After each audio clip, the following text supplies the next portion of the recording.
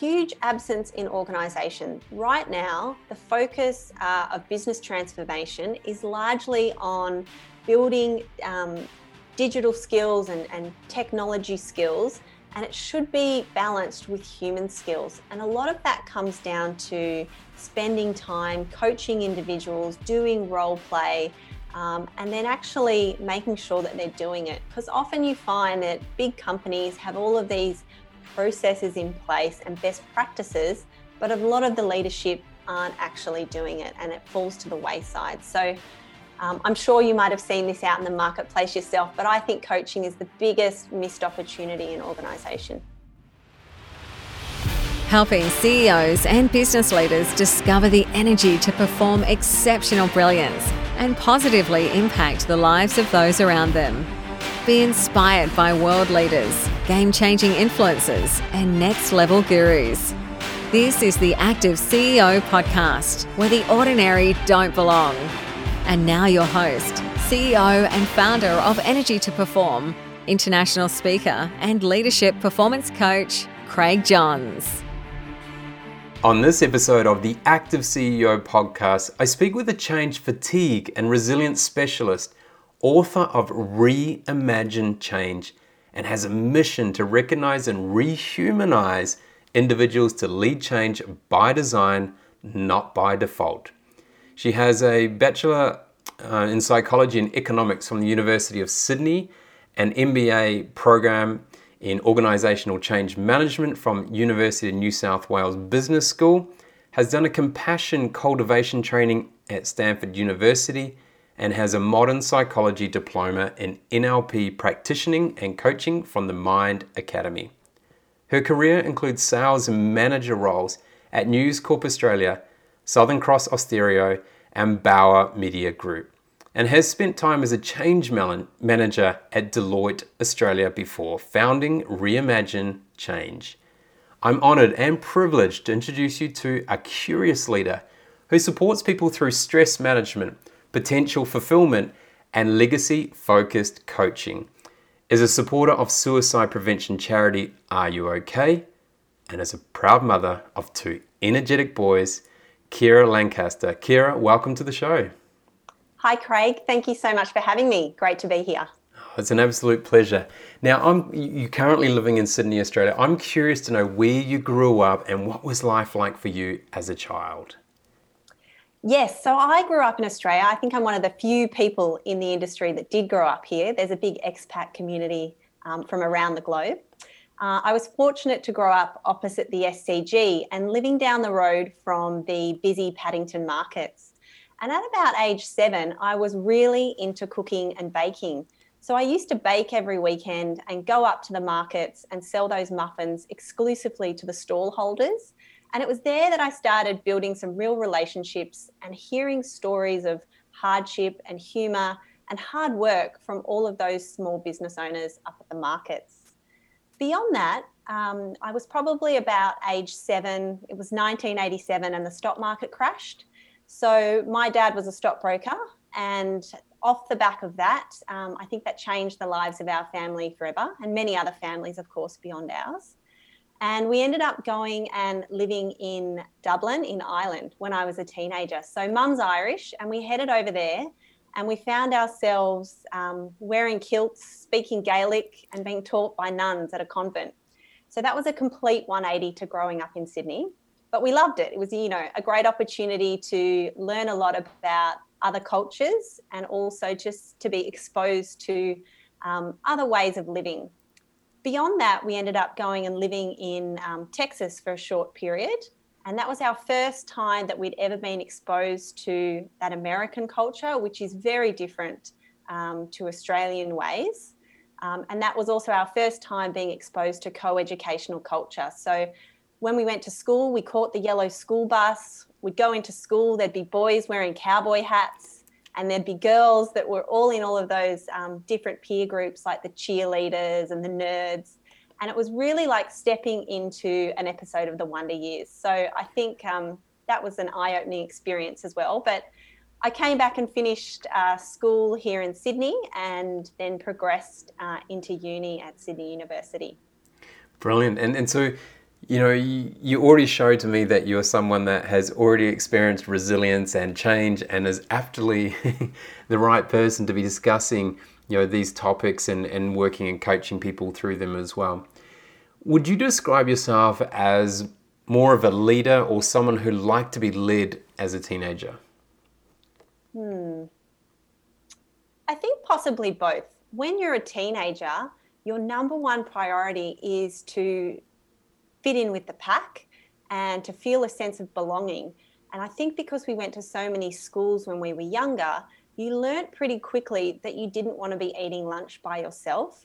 So you had to find ways to build trust, to build rapport, and to build friendships so that you could have fun at school and also, I guess, support your own mental health journey along the way. Yeah, brilliant. And so who had the greatest influence on your life and who you are as a person outside of your family during that time? Because obviously you're moving around the world. Was there someone else who had a real big influence on you as a person? It's hard outside of my family. I feel like with all that change going on, that was the constant for me, the family members that I was with, because everything else was changing. Schools, countries, pen pals. I used to share a room with my sister. So I think even when I didn't feel like I had particularly close relationships with others, I always had someone at home that I could bounce conversations with and share whatever was going on, whether they were the highs and lows of life. So I'm not sure if there was an external person that really influenced. I'll have to think about that one at that young age.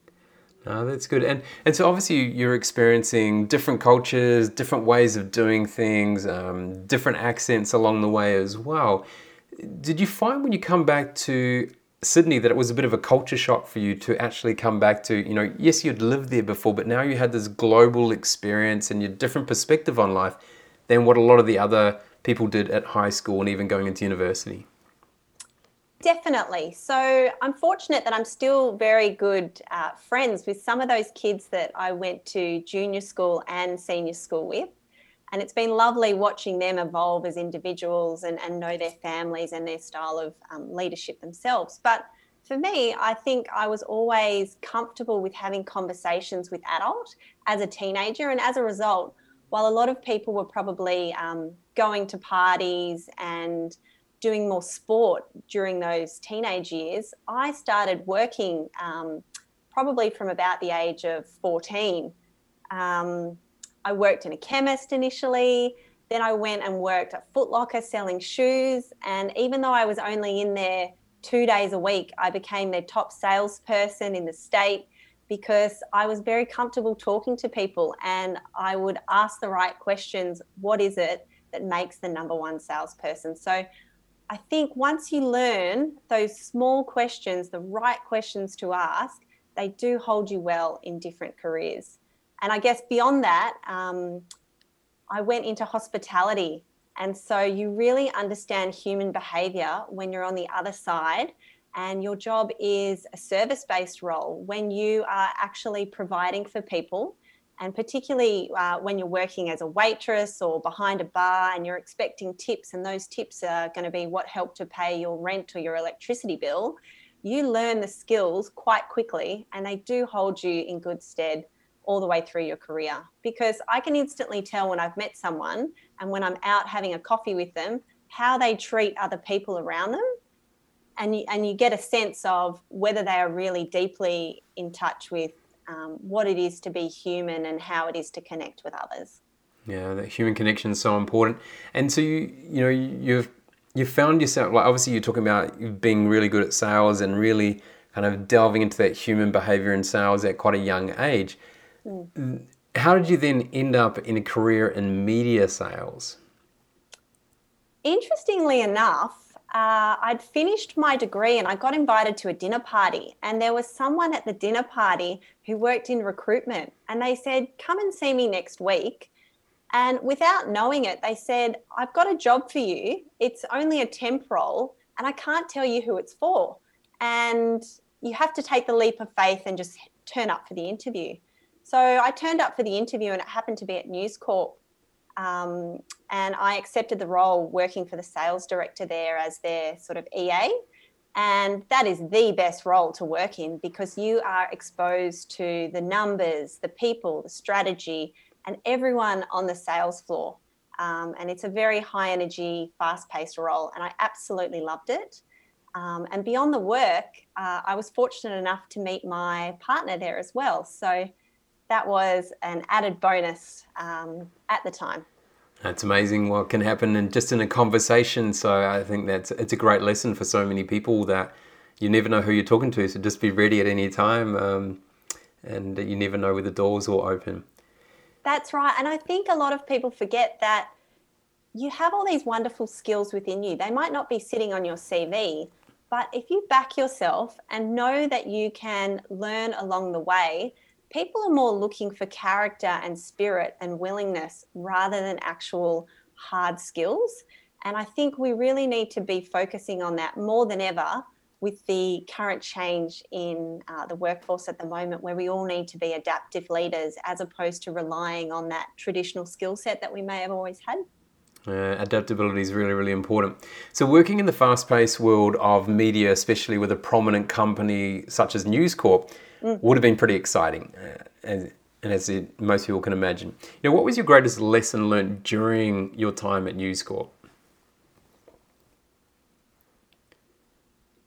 I think my greatest lesson might have been when I was working, the first time I switched into the sales role, where I had to do a lot of cold calling to sell in back then what was called special reports into the newspaper. And you really had to learn that it was a numbers game, and you had to know your statistics, and you had to build rapport with the client. So you weren't necessarily going to land the sale on the first conversation.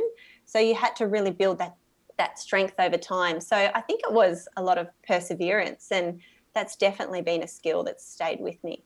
Yeah, we see that a lot of people making that mistake of when they think of sales, they need to do the pitch on the first go, and for a lot of things you don't. It's building relationships, it's building rapport, and being able to connect with them on a human basis first, before you get the trust and the loyalty to actually have the permission, so to speak, before you can actually try and sell them something. You're so right there, Craig. Yeah. So you decided to enter university, and you're studying psychology and economics. Where did the real fascination for human behavior come from? I think I'd always been a people person. So I wanted to do psychology. My parents wanted to push me into economics. So I met them in the middle and probably did both, which was lots of fun. I mean, you're exposed to two very different type of people on campus. And let's be honest, that undergraduate degree is always lots of fun. There's lots of parties, there's lots of alcohol. And I probably didn't push myself and my degree until I did my second one, learning change management at the AGSM. So was there anything that really sparked, throughout your career, that sparked your curiosity to focus on change management? Sure. They say that people are either, their brains are programmed to head towards either threat or reward. And for me, I was working in magazines at the time, and all of these traditional mediums were going through significant transformation where they had to digitize their businesses. And what was happening is that change management wasn't really around, and if it was being done incredibly poorly, or it was being put on the back burn. And this was based on the survival of the business. So what we were seeing is that information would be leaked to the press, and teams or magazines would be closing, and you would read about it before teams would be updated. And then you would go into the business and you would see people very publicly being let go or being made redundant. And that really struck a chord in my heart, because these were incredibly hardworking people, and they had families, and they were doing amazing work. And so to witness that and to understand the repercussions of that, deep down in my heart, I knew there had to be a better way. So it wasn't until I was on my second mat leave and I had a 6-week-old and a 2-year-old that I started studying organisational change management, because I had to know. I was always very curious by nature, and I really appreciate understanding what the academic side of learning is, and then obviously the experience side. So that's going and always working with the best and being exposed to these brilliant minds and understanding how they apply frameworks in person. So for me, it was being exposed to the hardship and the lack of awareness on how positive change management can be that drove me to go and study. Yeah. So you then working with one of the big four, with Deloitte, provides great exposure to different company structures and cultures. What consistently stood out for you as having an effect on company culture, with which companies you were working with?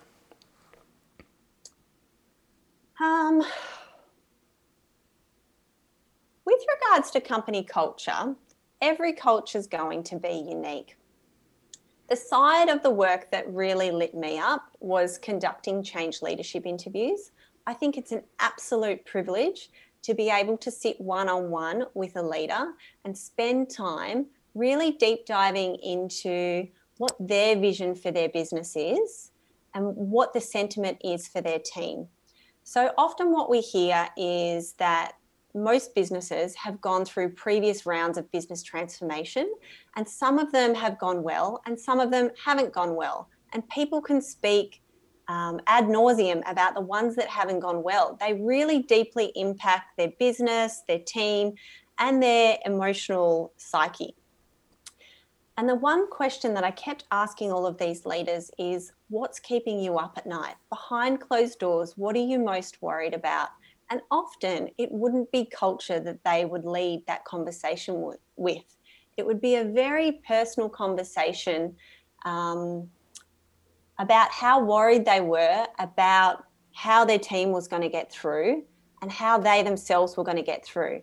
Because when you're at the top, you're privileged with information. You know how many more change initiatives are coming down the pipeline. You know what's been held back and what's to come. And sometimes your team aren't exposed to that. So often that's like carrying a boulder of responsibility on your shoulder. You know it's sitting there and you can't share that information. And we know that when you don't share information with others, when you keep it to yourself, that's when we start to see a decline with mental health. So really for me, I wanted to make sure that I was documenting this information, I was better understanding the importance of mindset, and I could start to draw on all my knowledge and wisdom and put that into the book that I subsequently went on to write, to make leaders feel less alone. I think it is a very lonely journey at the top. And even these days, where change leadership used to be the responsibility just of someone like the change manager or the C-suite, what we're finding now with more distributed leadership is that it's everyone's responsibility. Right down the business, no longer are we cascading information, we're distributing it, and everybody needs to play a role. But because everybody's playing a new role, they're now having new responsibilities added over and above their traditional workload. And that is really impacting the levels of change fatigue that they're feeling. And again, it's all about making sure that people realize that there's others going through the exact same inner turmoil, the exact same personal journey. And the more we can talk about it, the more we can open up those lines of communications, the more we can actually challenge ourselves to think about it in a new way. Yeah, CEO loneliness is a real issue, and it's, unless you have a good team of people around you that can give you both an internal and an external sort of feedback or a view or perspective of what's going on, it can be a lot of sleepless nights, and it can really affect you because, as you say, you can't always share everything. But then, as you say, you can, if you start to work on things and start to build trust and loyalty throughout your organization, you can then start to build more of a collaborative leadership style or distributed leadership style as well. While you're at Deloitte, you're working with teams of 500 plus people in business transformation and digital change. What did you find during those times? We were working with so many people. That was the most crucial part of change. I think being able to really understand what one person's journey is, that inner emotional turmoil, was critical at the micro level. At the macro level, you need to really entrench yourself in the business and the different business units and understand how they all impact one another. And that does take a certain amount of time to truly understand that. I think it's very hard for consultants to go into businesses for short-term contracts and really do a great job if they haven't been exposed to the nuances and also the different trajectories, understanding how different business units expose growth is really important. So one part of the business that I really enjoyed working with was the innovation team, because I think there is a beautiful alignment between change that's coming down the line and how the business is evolving and growing. So you've got business transformation and you've got innovation. And I think change plays a beautiful role of bringing those two together, because what we now know is change is no longer done to people, it's done with people. It's this evolution of co-creation. It's about getting people on board and using their strengths. And a lot of the time, it's this untapped creativity within, which is a way to make the change process exciting for people. Yes, there's always going to be compliance-focused change, but there's always opportunities to tap in and be a future leader where you're contributing to what that innovation agenda is. So that was one of my favorite parts of the job, making sure that we were balancing the chaos with the calm, with the contribution. I just absolutely loved it.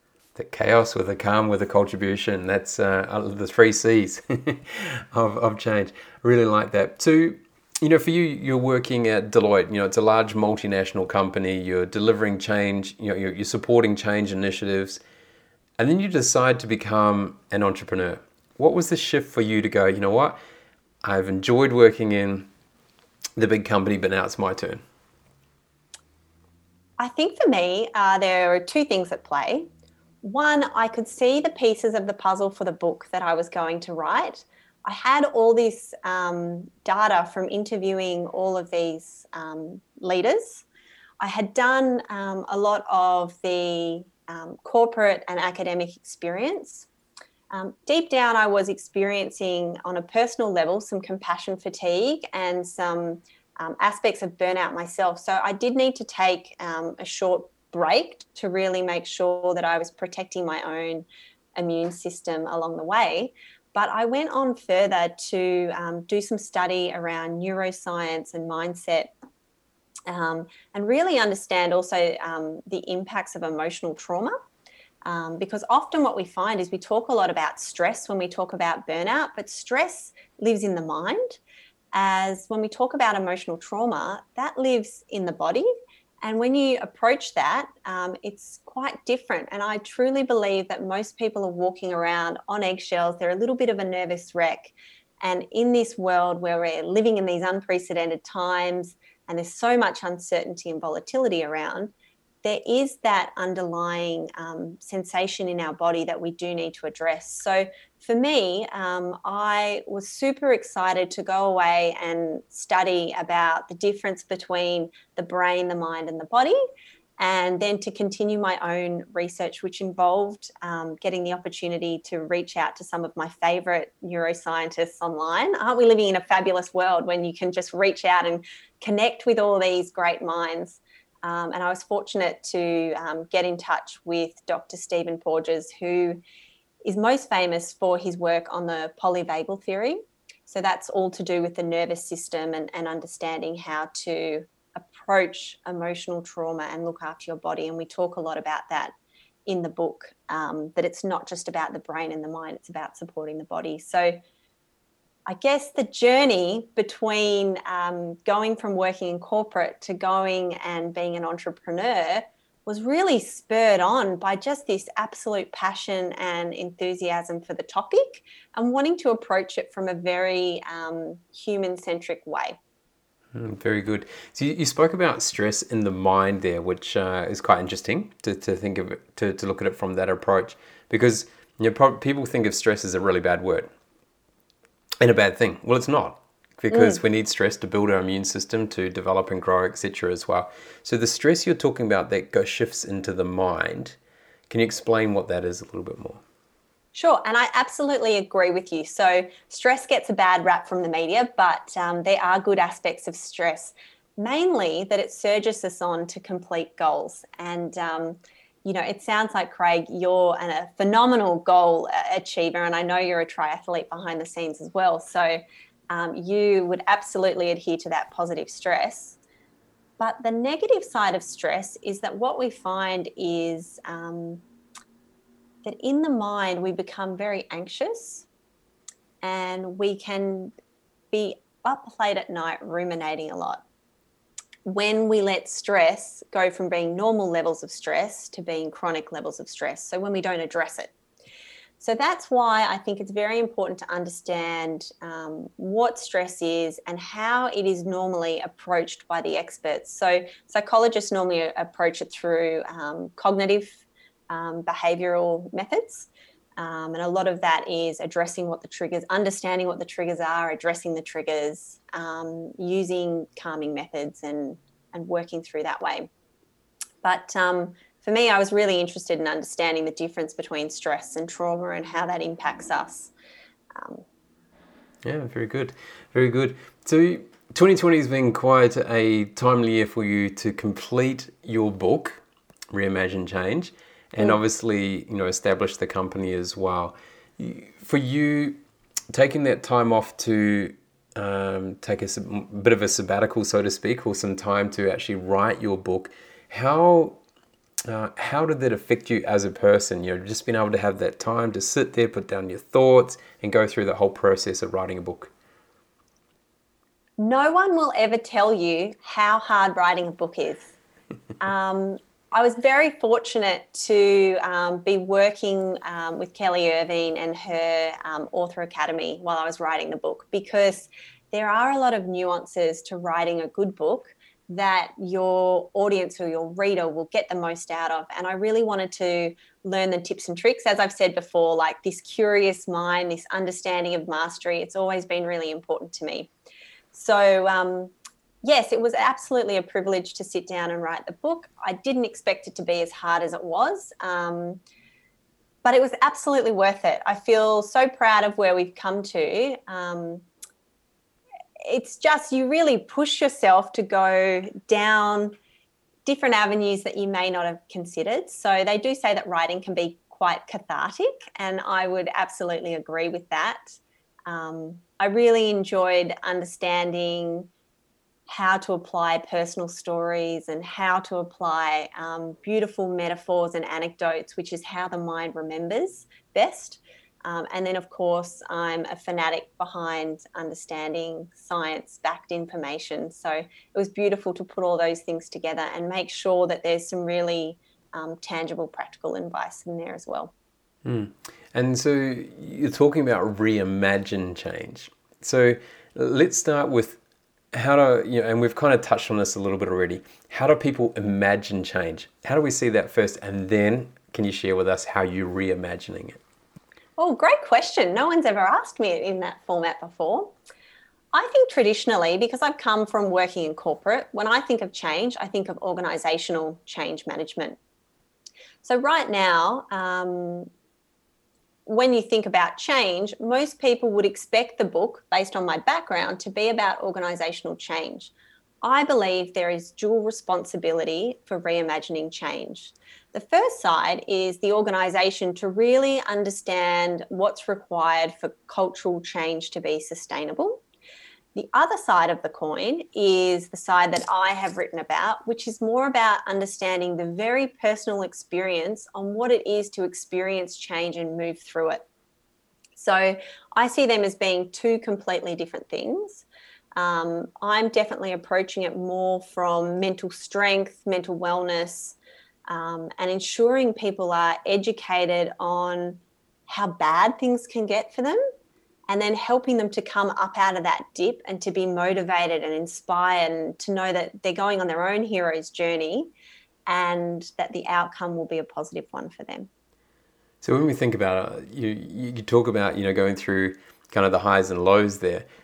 When we think about change, it should be for the positive, right? But we have this hesitancy to kind of push off change. Why does that happen? Why as humans do we try and protect ourselves from changing what we are so comfortable to be in? Well, I think that's because we need to rewire these ancient brains that are in our head. So, this comes back to the original idea that the brain is basically always trying to keep us safe. It's all about safety and survival. At the same point, it's a pattern recognition machine.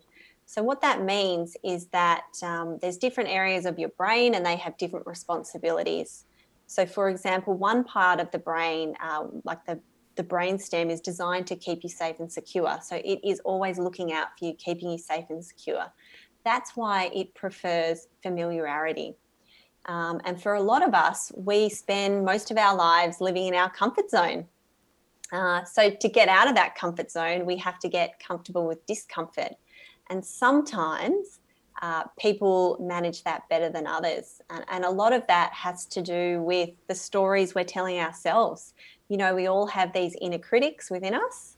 And yes, you can be in a happy, healthy relationship at home. Yes, you can be in a positive environment at work. But if your inner critic is saying negative things, or if imposter syndrome's there, you're not going to push yourself to get out of the comfort zone and move into that stretch zone, that growth zone that you need to really try new things, to be curious, to be brave, to make sure you're learning new things and to start fulfilling your potential. A lot of us are just playing it safe and so oblivious to how unbelievably capable we are, both at changing and at going along with change.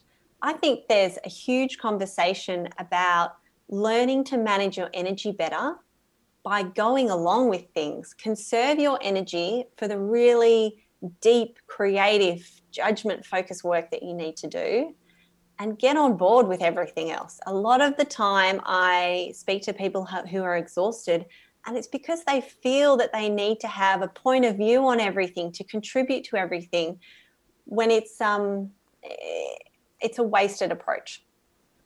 Certainly is. And you're talking about there where to grow and evolve as people, we need to have change, and we need to experience it. We need to be uncomfortable to be able to grow. And as we're going through the process of kind of life, we always get to that point where I'm quite happy to watch someone else jump off the bungee jump, but like I could never do it. And it's just got such a big fear. And it's a real shame, because I know what it's, for me, I will always be doing something that's uncomfortable every day. I always challenge myself. I love it. I get bored very quickly if I do the same thing. I can't handle it. But this is the interesting thing, because I'm not to say that you're brave in every aspect of your life. So, for example, when you're talking about bungee jumping, I am completely risk averse at certain things like that. Don't get me wrong, I would be able to talk myself into it and do it if I was really motivated and if I really thought the outcome was what I desired.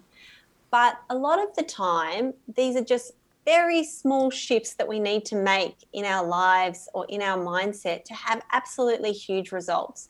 And often we're our own worst enemies and we're catastrophizing situations that we don't need to. And working with, in high performance and also with successful leaders, I find what they're really good at doing is reframing things. So when someone feels that a change is too hard, they will reframe it as, here's a new opportunity. And is there something you've seen as well about the reframing of how we see things? Absolutely.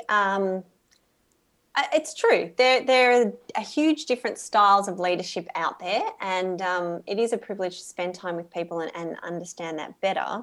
But yes, reframing is, of course, a different technique that works for people. But, we know from neuroplasticity that what feels hard initially, if you make it part of your DNA or your makeup or how you go about leading yourself through change, it will eventually become easier. So if you start to reframe because you've never done it before, within 60, 90 days, that will become ingrained within you and you will much better do it. I mean, I probably don't even think about reframing and how naturally that comes to me because I've been doing it for so long. But when you do meet people and they're having challenges, often it's just that gentle conversation, that coaching, which is so important. And that is definitely one thing which I think there is a huge absence in organisations. Right now, the focus of business transformation is largely on building digital skills and technology skills, and it should be balanced with human skills. And a lot of that comes down to spending time coaching individuals, doing role play, and then actually making sure that they're doing it. Because often you find that big companies have all of these processes in place and best practices, but a lot of the leadership aren't actually doing it and it falls to the wayside. So I'm sure you might have seen this out in the marketplace yourself, but I think coaching is the biggest missed opportunity in organisation. Everyone needs a coach. You have a simple mission to recognise and rehumanize. Gee, I love that word, rehumanize. Individuals to lead change by design, not by default. Tell us about Reimagine Change, the book, and what can we learn from it? What are the things we're going to find when we read it? I think with that mission statement, it's all about understanding that, particularly when you work for a large-scale organisation, there's at the moment a big push for you to really buy into what their mission is. And I think sometimes it's so heavily conditioned into individuals that they lose a little piece of their soul, they lose a little piece of their independence. And truly innovative and creative individuals need to have a sense of pride in their authenticity and who they are as an individual human. So for me, a lot of the book talks about making sure that, yes, it's great to belong to a big organisation, but we know that because business transformation, there's a lot of changes in organisational structures, etc., that you won't be working for the same organisation like what your parents did. You won't be entrenched in those organisations for 10 years, 20 years, 30 years. So it's more about building your personal brand and trusting that you are capable and have the skill set, the willingness and the curiosity to move through change. And what we know is that people spend a third of their lives at work at the moment. That's a huge period of your life. And if we can turn things around and make it a more positive and fulfilling experience, what a fantastic opportunity for the workforce. Okay, so I want to look at this from two approaches here. So if we're looking at change, how do we reimagine change as an employee versus reimagine change as a leader? Well, I think I mentioned this earlier, but in the book, we do focus a lot on leaders at all levels, because I don't believe that your title determines your leadership. In this day and age, we need to focus on the idea of self-leadership, because what we know is that you won't be handcuffed to the one team in that role. You'll be asked to contribute, to co-create, to collaborate, and to be working more horizontally across the business. And that's going to involve you really understanding your strengths and weaknesses and being able to articulate those in front of others. And one skill set that we need to start talking about more is not just self-leadership, but change leadership, really understanding what that is, what that journey is for you as the individual. And if you're exposed to a team and they don't have the awareness, being able to have conversations of change around that. So really, the book is a little bit of an internal coaching program where it will help you as the individual to understand it so that you can open up lines of communications with others. And one client said to me, their favourite thing about the book is that they are subject matter experts in the technical side of the business, and that they themselves haven't been trained in change or the human side of psychology. And so when they get new employees coming in, it's a great book to slide across the table. It's almost the conversation that they're not skilled, that they wish they were skilled in, they can just pass off, because I think that was just a wonderful testimonial to hear from a client. Yeah, brilliant. And so, yeah, as you go through the book, is it something that you can go to different chapters if you need certain areas, or is it something where you need to go step by step through and read the whole book? Well, ideally you'd read the whole book, but you're right. These day and age, people are very busy, and particularly, books are great resources. People like to dip in and out of them. And the way I've approached the book, it's packed with stories and science and research and simple strategies to take away, is that think of it as the difference between a dinner and a dinner party. I don't know about you, but I just love going to a dinner party or a degustation where you're tasting lots of small dishes, and then off the back of that you think, oh, I want to go and try that myself. So I've really written the book like that, where there are different chapters. Particularly the second half of the book is about understanding how to recode your mind. So there's that chapter about recoding your mind. There's also the chapter that's all about reimagining your creativity. So at different stages in your career, and depending on what's happening at work, you may need to understand how to awaken that creative brilliance within. But in the earlier chapters, it's more about understanding how to regenerate your mind and body from the impacts of change fatigue and burnout. So it really depends where you are on that continuum and where you are on that journey. And so you're talking about fatigue there, so change fatigue. And I know you specifically speak around 3 different types of fatigue. Do you want to just delve into that a little bit so people understand that fatigue is just not being tired of doing something? There are a few different aspects that you need to be aware of. Yes.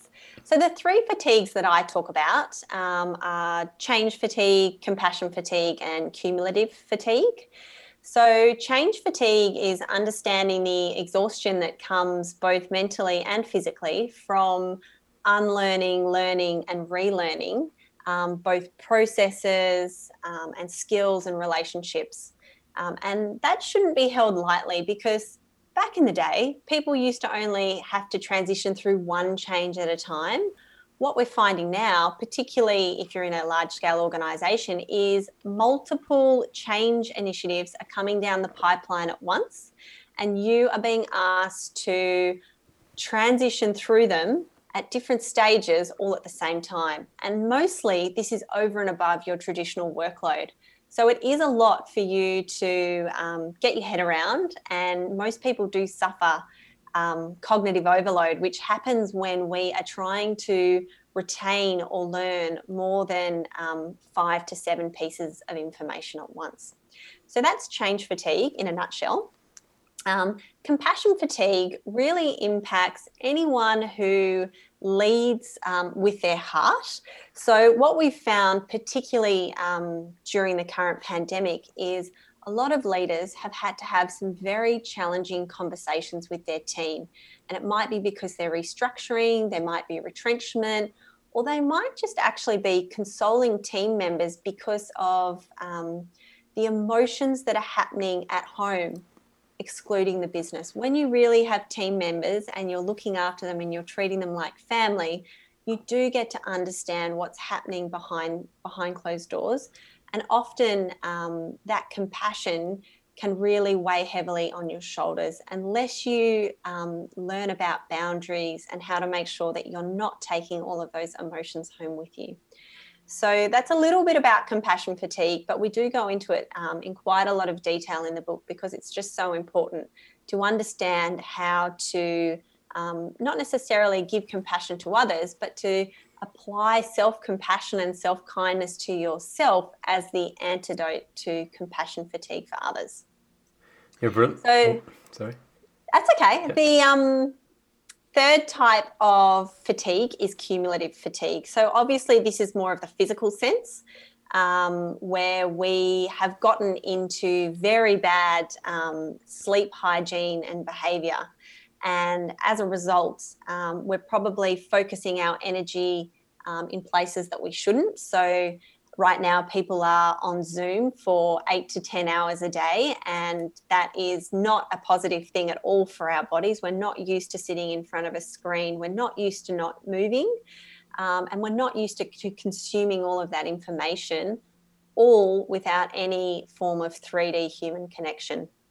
So cumulative fatigue for me is largely formed when people have very bad sleeping hygiene. And again, we talk about some positive practices to lay down, because we know that if you want to have optimal brain health, that it must start with sleeping as a foundation.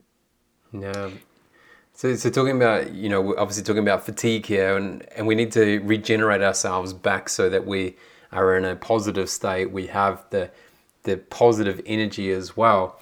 You talk about three different reserves that we need to focus on as well. So we've got energy, resilience, and laughter. Why are those three so important in making sure that we come out of that fatigue, we regenerate, and we're ready to go the next day or the next month or the next year?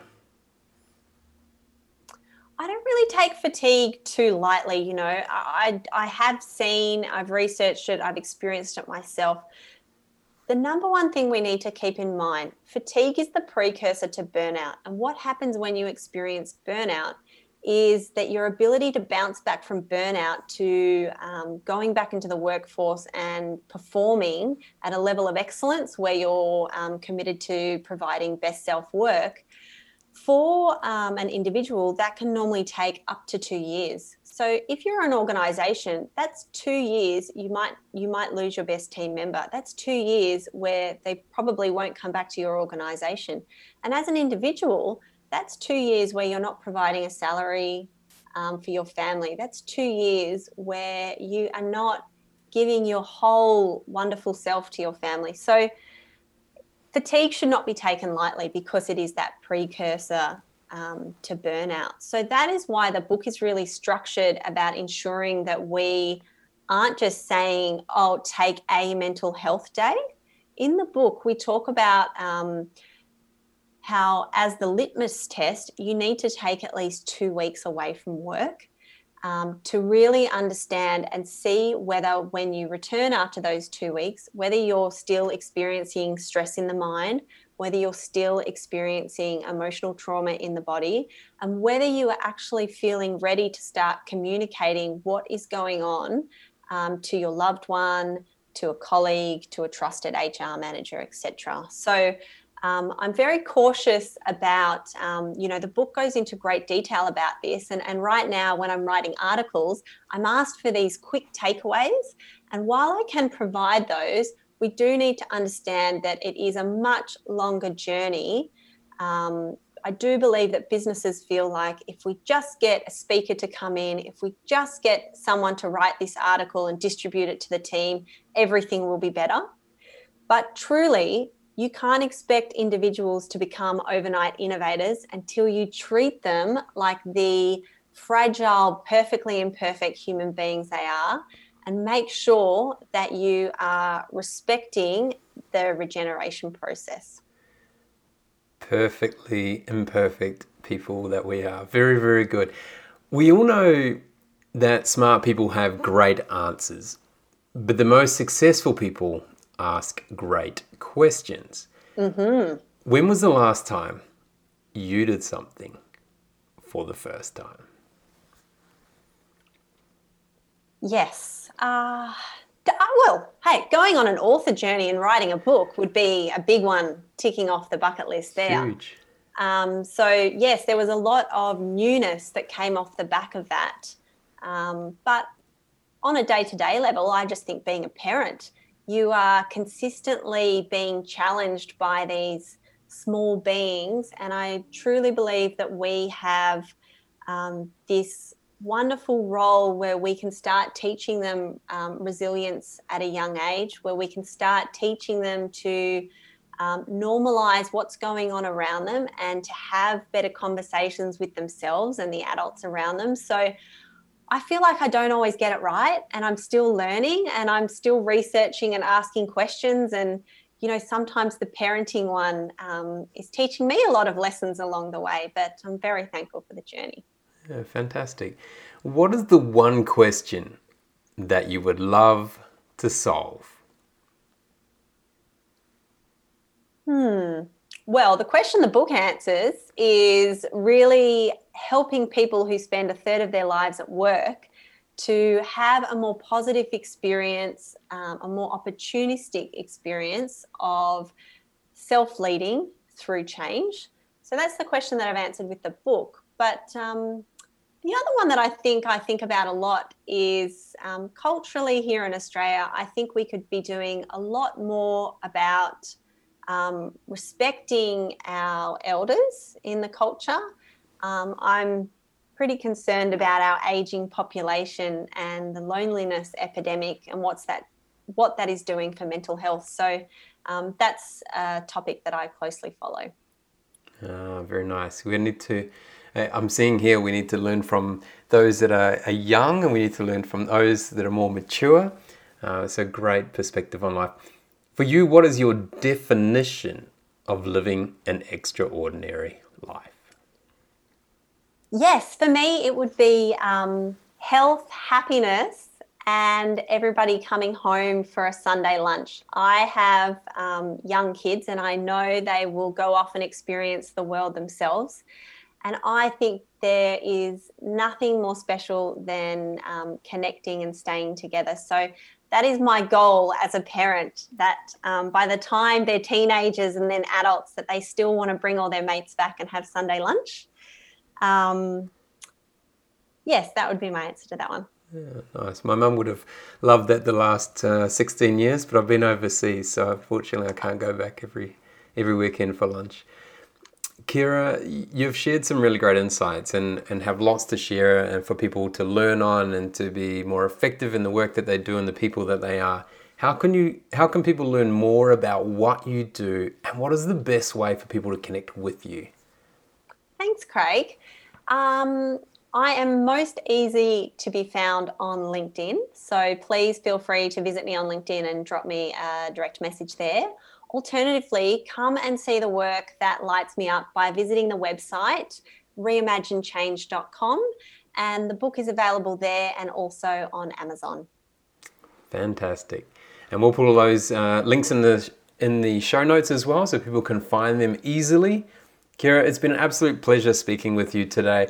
I love your approach on life, the way you have experienced it as a youngster, traveling the world and living in different countries, from Ireland to America and obviously Australia as well. And from keeping the positiveness through that aspect and bringing that through into your world as a parent, as someone who's worked inside companies, and also now from the outside, helping kind of help people and companies externally as well.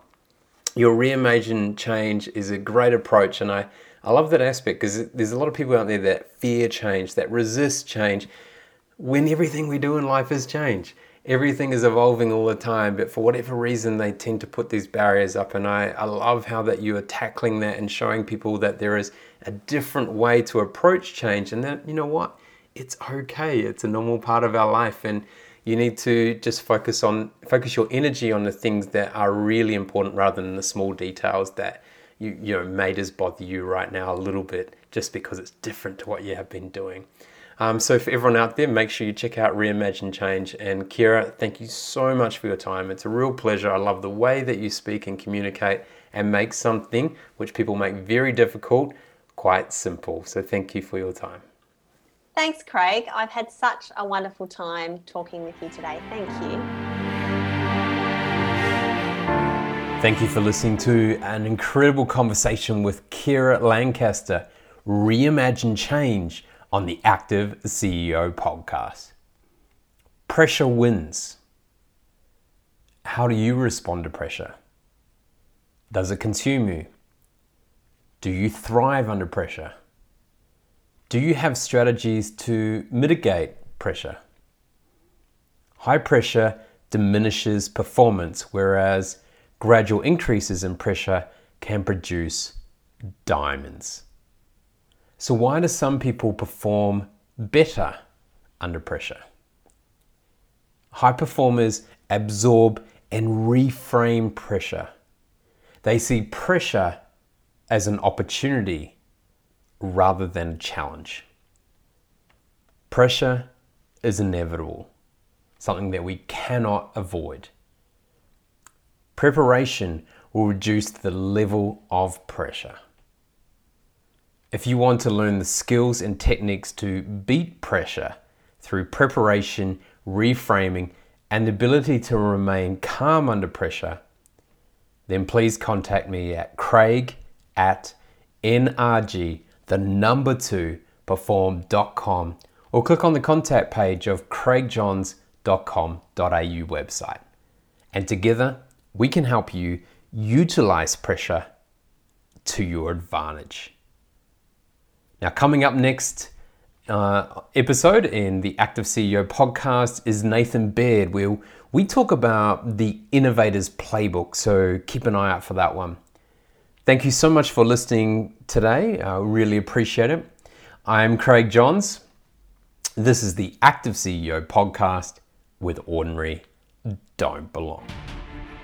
Join the Active CEO movement by visiting www.nrg2perform.com. That's NRG2perform.com.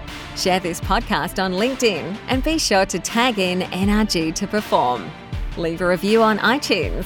Drop us a line with your feedback and questions and connect with us on the NRG to Perform Facebook and Instagram pages. Be sure to check out the next Active CEO podcast, where the ordinary don't belong.